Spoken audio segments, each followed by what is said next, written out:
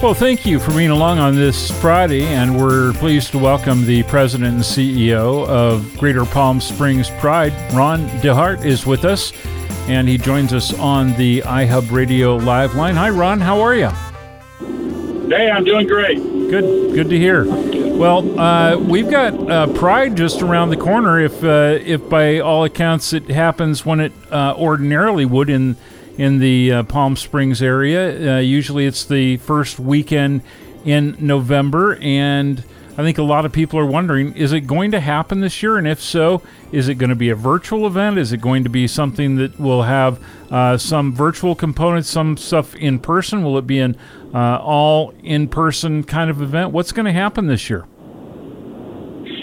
Well, it's definitely, we're in the middle of some trying times with COVID and social and racial unrest that we're experiencing across the country. So we can expect that Pride in Palm Springs is certainly going to be different this year than what we've seen in years past.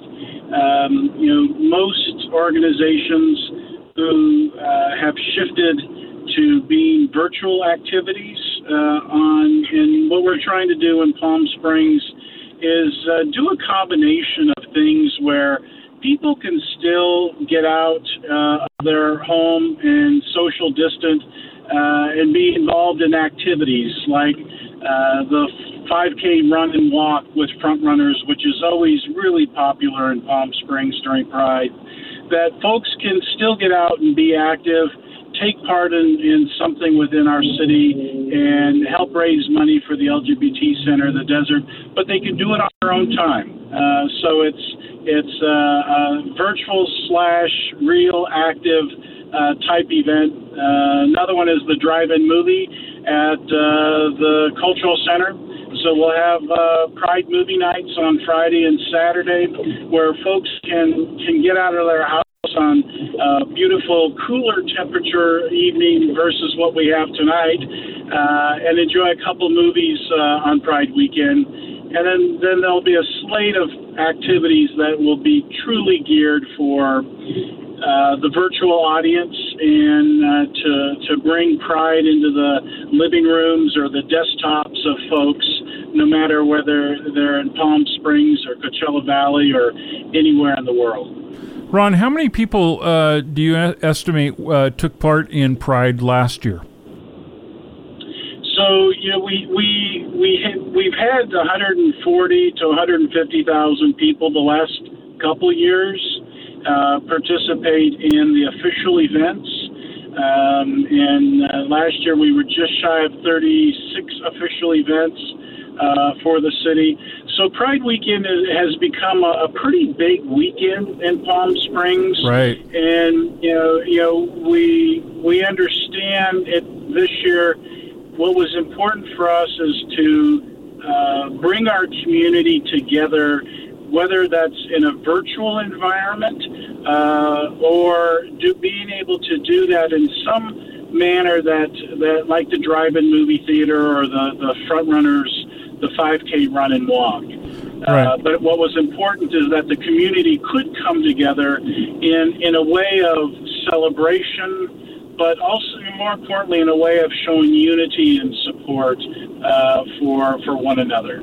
It kind of hurts this year to not be able to get together, especially when this is a year where there is so much social justice themed stuff going on around our national election coming up right at that same time, really within that same week.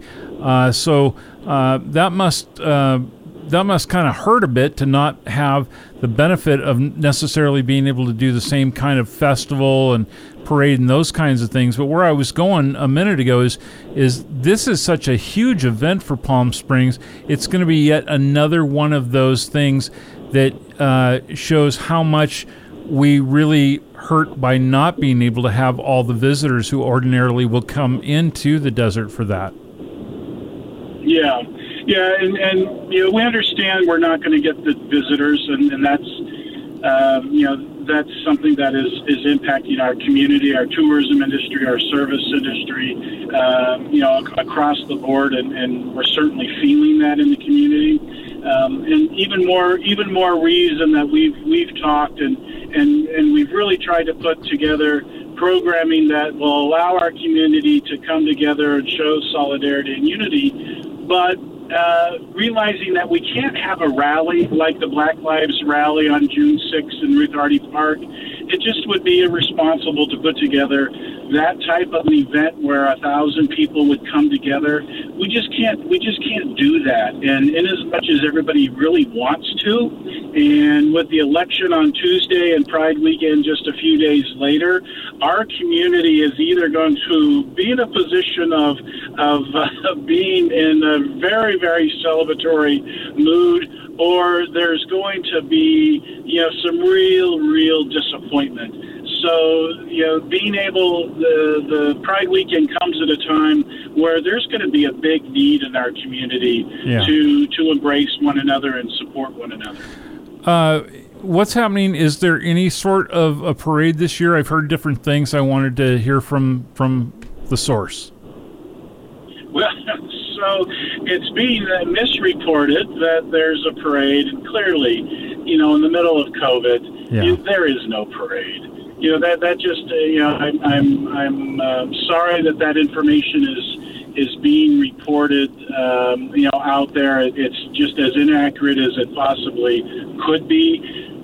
There are no marching bands. There's no closed streets. Right. There's no dancing divas or go-go boys that are going to be moving down Palm Canyon Boulevard. And, sorry for everybody that wanted to see flying unicorns. There's no flying unicorns this year. If anybody wanted to make a float and drive it down their own neighborhood street or something, are they welcome to do that?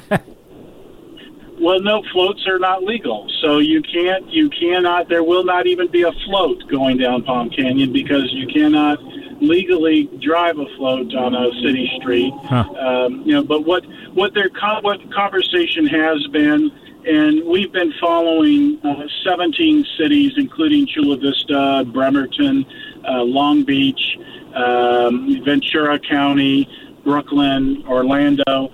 They've really promoted these car caravans, and we've seen car caravans for generations, and in these other cities, the car caravan has been a way for the local community to come together and show solidarity and unity, but also to raise awareness for those issues that are still important to them, and be involved in something that's bigger than just them as individuals. So, there is discussion on organizing a car caravan, but that a caravan operates on city streets, open streets, no closed roads. You have to obey all laws of the posted traffic laws and signals.